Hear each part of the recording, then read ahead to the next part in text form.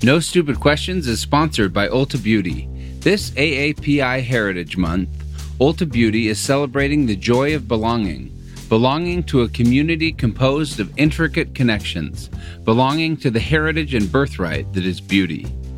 Ulta Beauty spotlights the AAPI community, passing the mic to brand founders and creators to tell their stories centered on heritage, joy, and beauty. Shop AAPI-owned and founded brands at Ulta Beauty stores and ulta.com. Take your business further with the smart and flexible American Express Business Gold Card. You can earn 4 times points on your top 2 eligible spending categories every month, like transit, U.S. restaurants, and gas stations. That's the powerful backing of American Express. 4 times points on up to $150,000 in purchases per year. Terms apply. Learn more at americanexpress.com/businessgoldcard.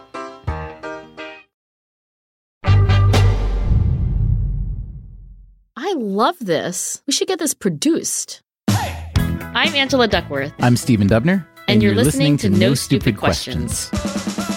Today on the show, is there any significant reason we should pay attention to our dreams? And then the cake turns out to be made of shards of glass. Also, what is the connection between music and memory? Conjunction, junction, what's that's your my function? Hooking up words and phrases and clauses.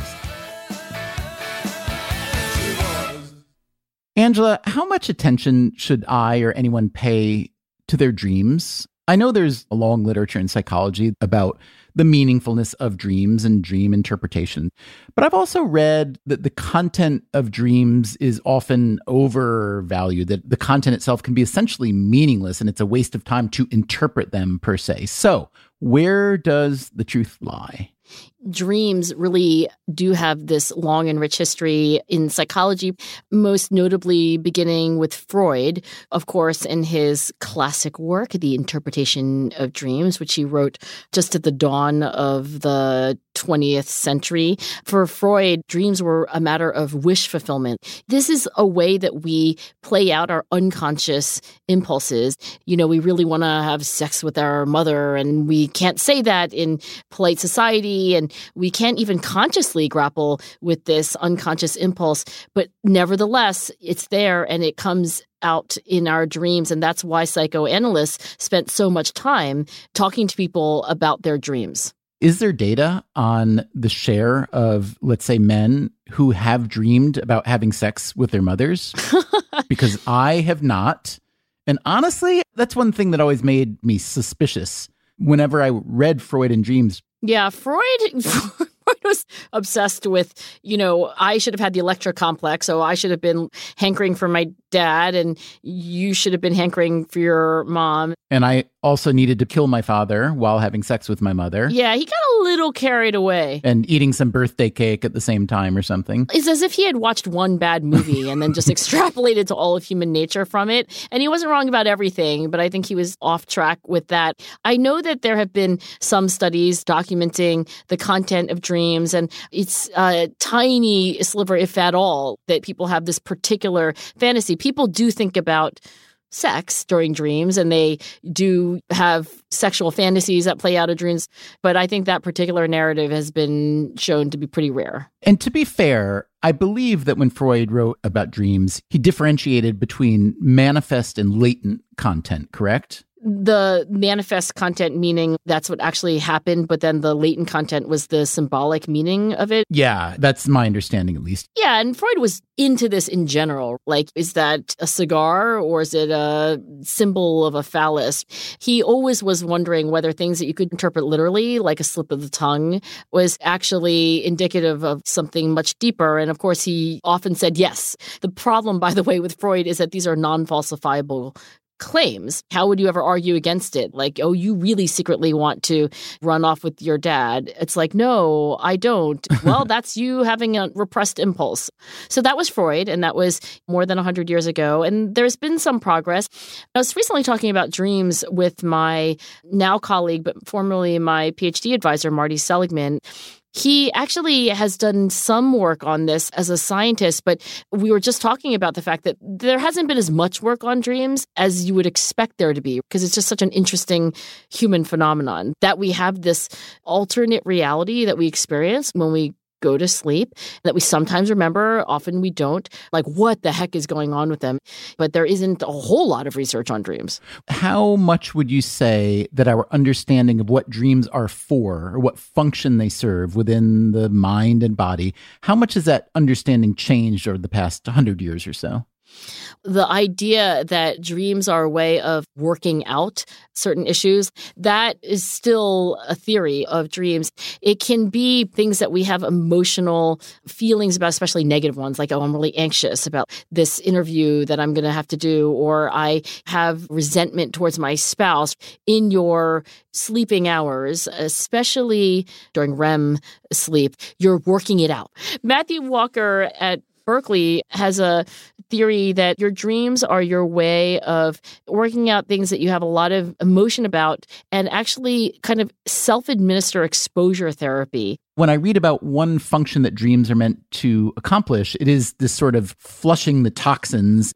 But it reminds me of Stephen King. I once spent a little bit of time with him, and that was the reason he said that he writes, to get rid of those toxins, to deal with fears and anxieties. And I thought it was a pretty rare thing to want to expose yourself to them constantly while waking. I've always assumed the reason so many of us dream about things that make us scared or anxious is because we don't want to deal with them while conscious. The question is, when we are, quote unquote, dealing with these anxiety triggering thoughts, what are we doing? Like, what does it mean to deal with them when we're asleep? And Matthew Walker's idea is that you create a movie in your head, like you're experiencing a kind of hallucination of this dreaded event, like the job interview that goes terribly.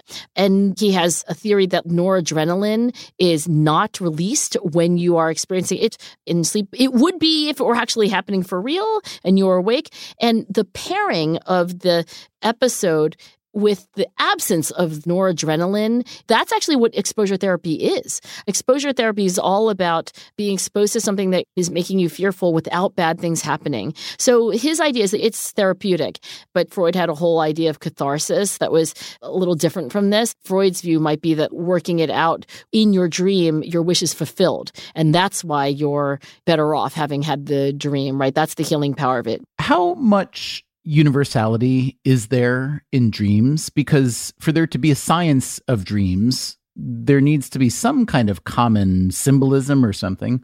If you and I both have a dream where we are eating our own birthday cake, and then the cake turns out to be made of shards of glass. Oh, that's terrible, Stephen. I can't believe you just said that. Sorry, the birthday cake turns out to be made of puppies and cotton candy. Yeah, it's worse. Oh, sorry, we're eating puppies. Okay, it turns out to be the best cake ever. Yes, thank you. Does that mean the same thing to both of us? I don't know that we need to have a common vocabulary in dreamland for there to be a science of dreams. Jung, by the way, a psychoanalyst in the Freudian tradition, although he eventually broke from Freud, did believe that there would be these archetypes. There would be these iconic forms, and one way or another they'd come out. You're naked in public, for instance? Actually, I don't know if Jung named that, but I personally don't think we need to have any uniformity to the narratives for there to be a function of dreams and also a science of dreams. I think we all believe that dreaming can be an act of great creativity because it's your subconscious doing things that for some reason your conscious being won't allow or encourage. We hear about how Paul McCartney apparently wrote part of at least 2 songs yesterday and let it be in his dreams. We know that with Julius Caesar, his wife apparently had a dream about his impending death the night before he was assassinated.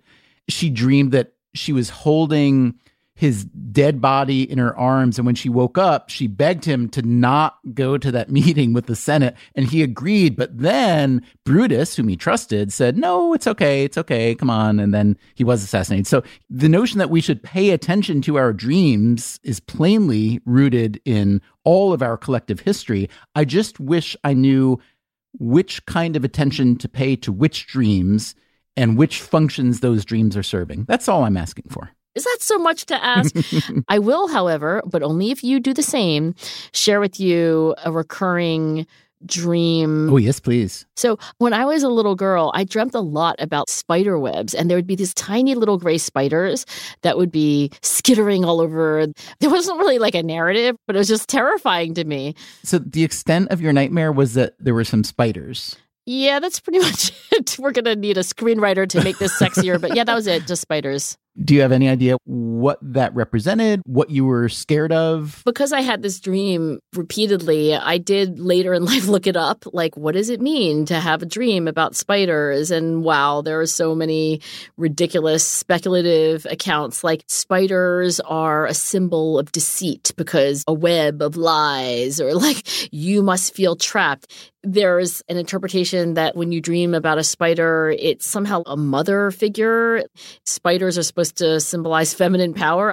But I think these might actually be romantic interpretations of something which I'm guessing is more likely, which is that in the little house that we had at 423 Jamaica Drive, I'm guessing I saw a spider, and I'm guessing I had the innate reflexive response that human beings do, which is to fear spiders. And I probably went to bed and dreamt about it. And maybe that was that. So that's mine. Let's transition to you. I did have a recurring dream.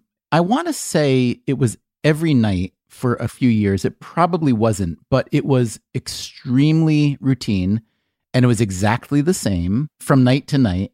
This is going to take a little while. Are you sitting down? This is a much more elaborate dream than my spider dream. A wee bit. All right, go. Yeah. I'll tell you a relevant, perhaps, trigger, which is that my father had died not long before. So I was about 10 or 11 years old.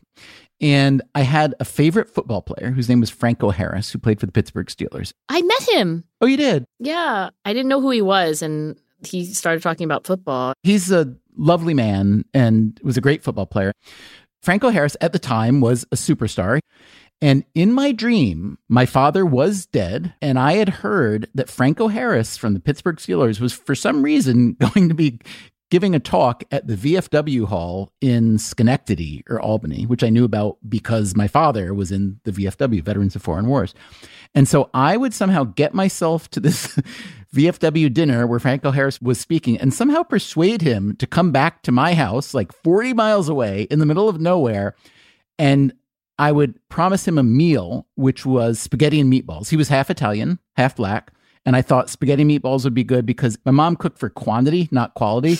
But spaghetti and meatballs was, I would say, her best meal. And since he was half Italian, I thought it was good. So we ate. And then I persuaded him to come out in the backyard and play football with me. This is a lovely dream, Stephen. So we're playing football, and it's as if it's a real game. Like, we're the Steelers, but it's really not because it's just him and me.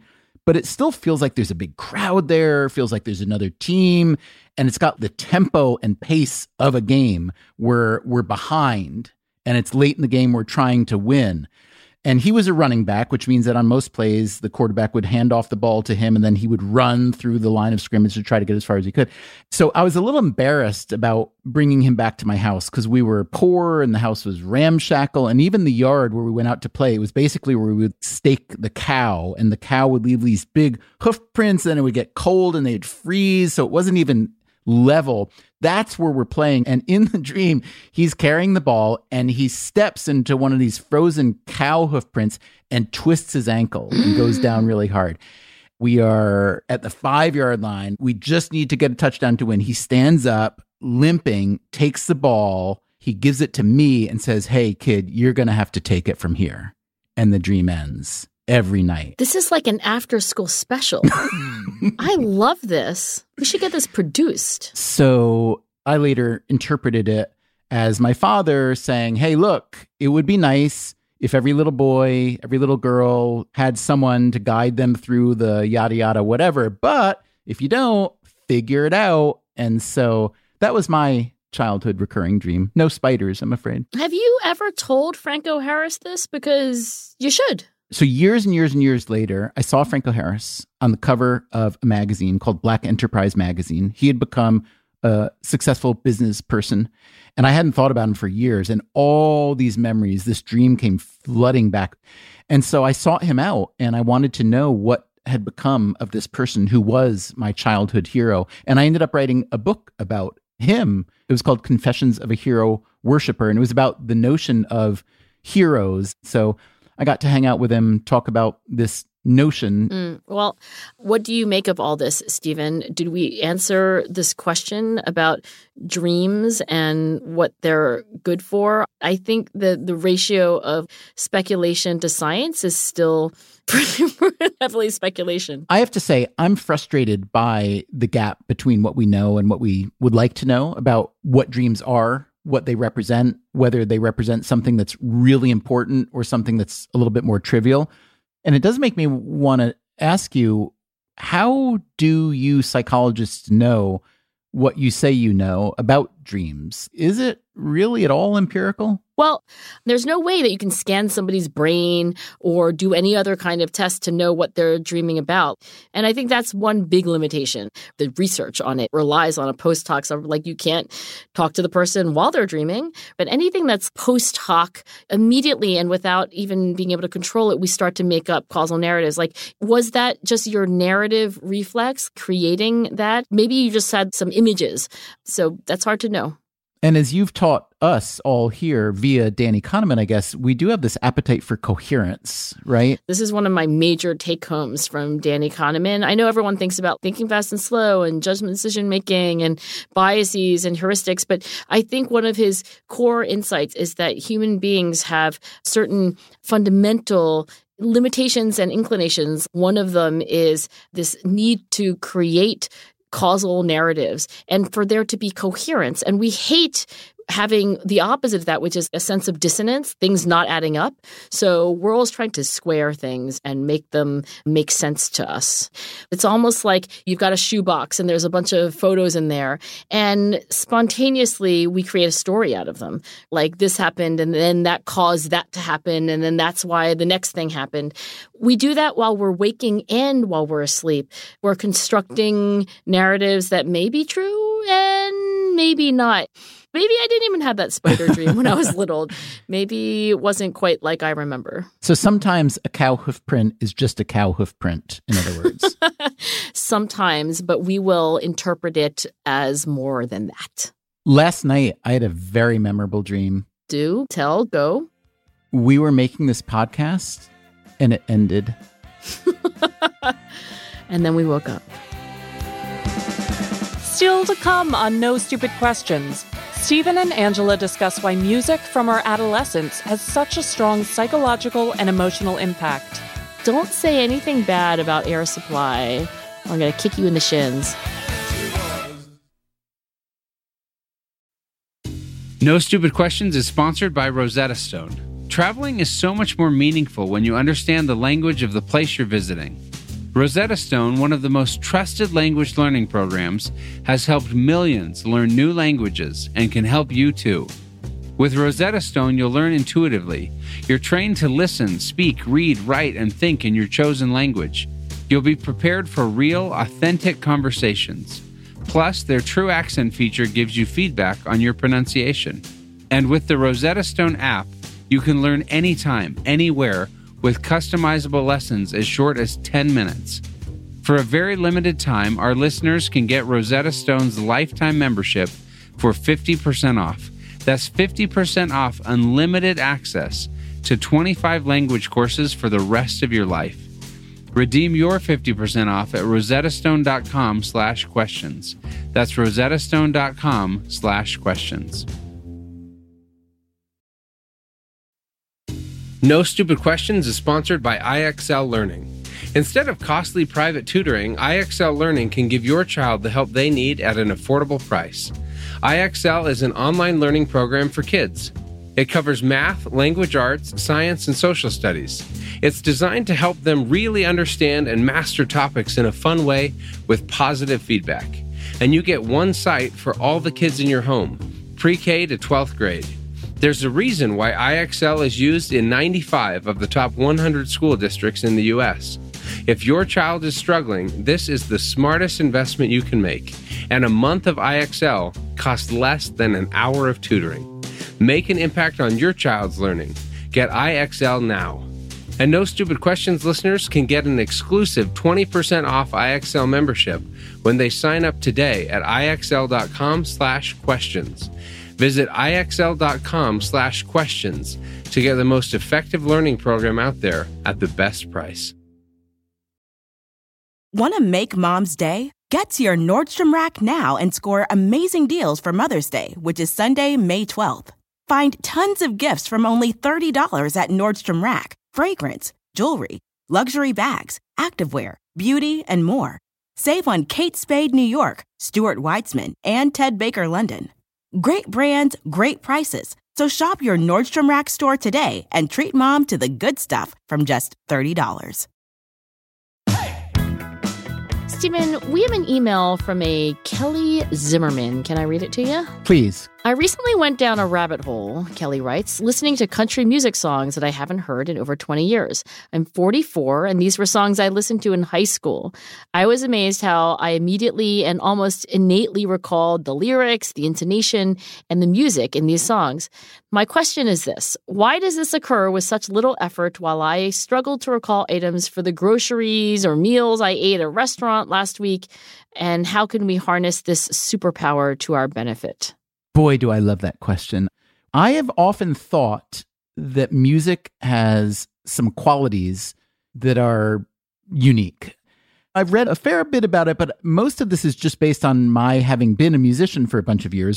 During and after college, I spent my entire waking days writing music, rehearsing, recording, performing. So I had a very intense relationship with music, and I did feel that our relationship to music was a superpower. As Kelly noted, music seems to act upon the memory in a way that other things just don't, at least for me. But there's got to be a lot of heterogeneity. So some people, like me, and maybe like Kelly, you'll hear a piece of music and you never forget it really, but also when you hear it again, it conjures an emotional state or some kind of memory. Other people don't remember music that way, but they may remember other things that way. It could be a conversation. It could be a painting. I get emotional sometimes if I watch a movie or a play or if I see people that I really love. But somehow music seems to have transcendent qualities that I don't experience in other things. And I've always thought about the why.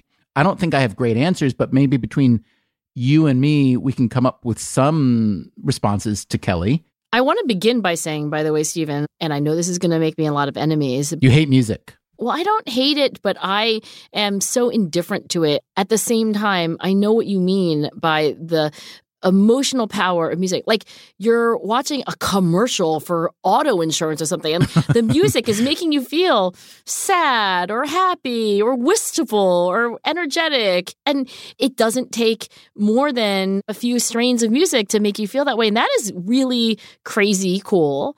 And at the same time, I think in the last year, the number of times that I have gone out of my way to click on one button to make music play is probably fewer than 5.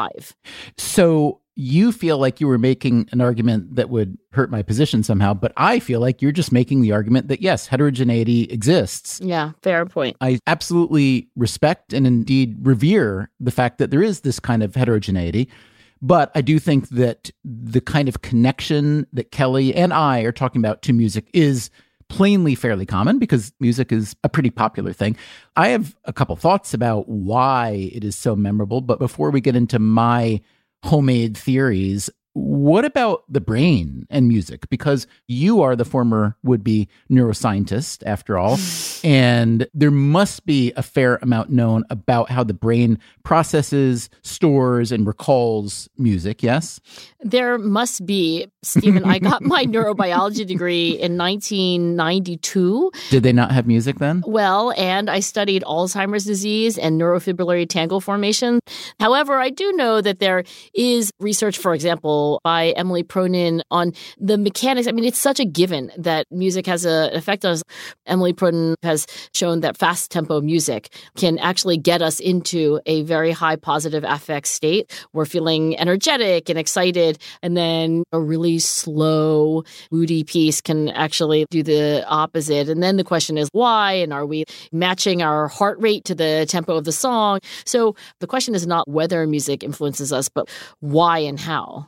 So I know that there's a lot of discussion about the evolutionary progression of language and its relationship to, if not music per se, then melody at least. Some of our oldest literature was obviously oral for a long, long, long time before it was written down, and much of it had a poetic or musical component to it. Scientists have talked about the fact that animals don't have the spoken language that we do, but they essentially have music that serves as language. So it makes sense that music is a deep, deep, deep part of humanness and a part of human evolution and so on. If I think about the why in a modern context, why, for instance, Kelly can recall these things, I do think there are some really concrete things to think about. Let's say it is music with lyrics, which is what she's talking about, country music. I don't think there's a whole lot of instrumental country music, as far as I know. So lyrics are pretty predictable because they are repetitive. They rhyme sometimes. They rhyme. They have rhythm. You can almost fill in the blank, much more than normal prose. But even if you don't have lyrics, the instrumental components of music can be pretty memorable. So, okay, you, a non-music lover, I'll give you a couple notes and you'll tell me if you know the song. I don't know what it's called, but I can keep going with the na. What is that like? Then it starts with the voice in it.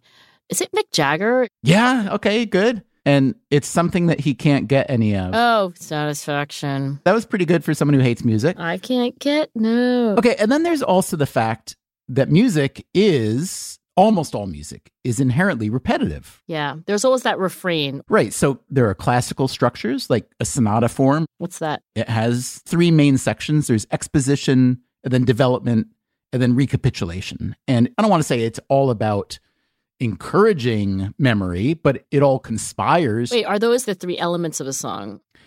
Those would be the sections of a sonata form, which is one form of classical music. But if we're talking about pop music, you know. Yeah, let's talk about pop music. That's more my vibe. So pop music basically goes verse, verse, chorus, bridge, chorus, fade. And what does chorus mean? Chorus is like the hook, the main thing of a song. Like name a pop song that you're familiar with. Oh, like the one with Taylor Swift. I'm in my bedroom. You know what I mean? That one. Oh, shucks. I don't know Taylor Swift. I'm sorry. Gosh, it's been a little while, but there was a long period where I went to all the concerts. For yourself or for your daughters? Well, it's unclear, but let's just say that I was not unenthusiastic. So you don't hate music as much as you were leading me on to think that you hate music. I guess I shouldn't discount my love of Taylor Swift. Okay, so for Satisfaction, your favorite Rolling Stones song, I can't get no, da-da-da, I can't get no. That's the chorus. The verses are like, when I'm driving in my car and a man comes on the radio and he's telling me more and more about some useless information supposed to fire my imagination, da-da-da. That's the verse. Okay, go on. What I'm saying is that music, whether it's classical or pop, is essentially engineered to create memory by its repetition. So I don't think that it's a coincidence that Kelly, when she hears something that she hasn't heard even in 24 years or whatever, does remember it in a deep way because it was kind of made to do that. I was just thinking about the alphabet. Like you could teach kids A, B, C, but so many of us literally sing the song in our heads when we're trying to remember the order. And then also we've made them rhyme. The song lands on like A, B, C, D, E, F, G, H, I, J, K, L, M, N, O, P. It could have gone L, M, N, O. Then nobody would know their alphabet.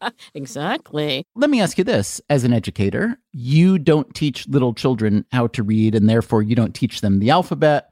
But I'm sure you remember Schoolhouse Rock, how a bill becomes a law. Yeah, I'm just a bill sitting on Capitol Hill. And also Conjunction Junction. Conjunction Junction, what's that's your my function? Yeah. Hooking up words and phrases and clauses. So obviously there's a strong relationship between music and memory in early education, What about when you get into the super smart people that you teach? Do you feel like there's any value in music, melody, tone, rhythm, etc. in education at this level, or no? Other people who know a lot, like Henry Roediger, the learning scientist, they think that music is a super powerful mnemonic device, and it has all to do with the rhythm and the rhyme and alliteration. Now, that's if you're trying to remember things. Honestly, Stephen, I think in today's day and age, young people, or really any of us, we're not in the business of memorizing because there's Google. So since I don't have to ask my students to commit large stores of information to memory, I'm not using music in that way. I will say that in the pandemic remote teaching era that I've just emerged from, to help my students, I asked them, what can I do to make my 3-hour Zoom class better? And they asked me for music breaks. And did you tell them, I'm sorry, I hate music? I did tell them, I'm sorry, I hate music. However, we had a TA named Maya who loved music. She was the DJ, and these students filled the chat with like, oh my God, I love this song. It was incredibly positive. Did it make you feel like a freak, like such an outlier? Like, wow, everybody loves this. Well, here's the thing. While I was listening to them on the break, because it's a break, cameras off, I encouraged them to stretch. I'm sure they didn't do that. But anyway, I would lie down on my carpet and stretch out and take a 10-minute rest. And while I was listening to this music, I said to myself and later to my students, wow, this is amazing. It is beautiful and emotional, and I got to learn a lot about rap and all these forms of music that I hadn't any knowledge about before. So it was really enjoyable. Now, here's the thing. I didn't continue listening to music afterwards, but I can see a universe in which I start to listen to music more often, actually. I'll tell you what. You start listening to music a little bit more, and I'll subscribe to Us Weekly. And then we can get together and we can play your favorite music and read Us Weekly. I think that would be a really lovely way to spend an afternoon. I need to negotiate one clause in the agreement that you're about to hammer out. When was your birth year? 1963. All right. Well, there's a little wrinkle here, Stephen, which is that I'll listen to whatever music you want. It can be music from my generation. Yeah. I was only born 7 years later. But the reason I asked is that I think Kelly's question was about why it is that she can remember her high school songs. Yeah. You got excited about music in general, but she specifically wanted to know about that. And when she sent us that email, I thought about Faith, which was, I think, the number one song in 1988. George Michael. I was listening to Asia, it was the heat of the moment. Anything by Bryan Adams, Air Supply, Chicago. God, I'm so sorry you lived through that. I love that stuff. Yeah, it's not good. Don't say anything bad about Air Supply, or I'm going to kick you in the shins. Really? You're going to defend Air Supply in public? What is wrong with Air Supply? I love Air Supply. There's nothing bad about Air Supply. Now I know why you don't listen to music. Oh, come on. What do you have against Air Supply? Wait, seriously, is that like a snob thing? Are people down on Air Supply? Yeah, they are. Well, they're wrong. But here's the thing. Paul Rozin, the psychologist, better known for his research on disgust, but also just the most curious psychologist there is, he wondered whether there was a sensitive period for the songs that we remember. Because when I say, oh my gosh, Air Supply, Chicago, George Michael, for my husband, it's like Joy Division, New Order. He's even dragging me to a New Order concert. I don't know how old these people are. I think they must be octogenarians, but we're going. Now, why is it that he's dragging me to a concert for music that he heard in his teens or in early 20s? There's an argument that there is a sensitive period and that we don't imprint on music that we hear in our 30s or our 40s or even our childhood.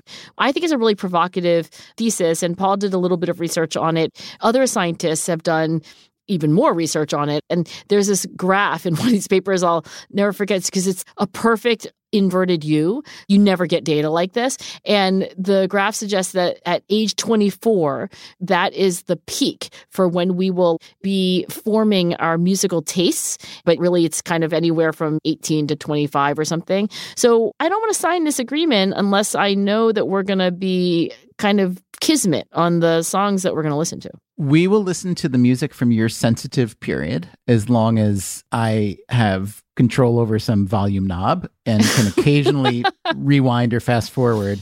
But let me ask you this. What would be the mechanism for that sort of magnetic attraction to music during the, quote, sensitive period? Does it have something to do with how the brain is growing at that point? Does it have something to do with how our critical sense is developing? Does it have something to do with maybe the fact that after you're 25, you probably spend less time hanging out, listening to music, and more time working?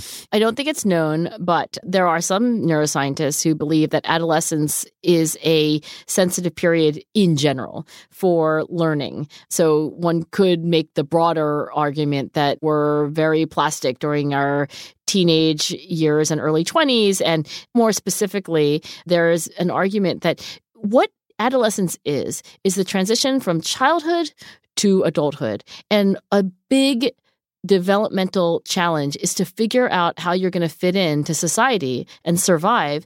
And therefore, you should be especially sensitive to what do people do? What's popular? What's out of fashion? How do I ingratiate myself to the highest status people in society? And that makes a lot of sense to me as the mother of 2 teenage daughters. It's interesting how the sensitive theory fits into the Sapolsky theory. Robert Sapolsky is, I guess he's a neuroscientist by training, but also a primatologist. Stanford, right? Yes, at Stanford. And he has a theory, which is honestly not super scientific. It was done with some survey data, but it wasn't the kind of study that we might think would hold up under deep, deep, deep scrutiny.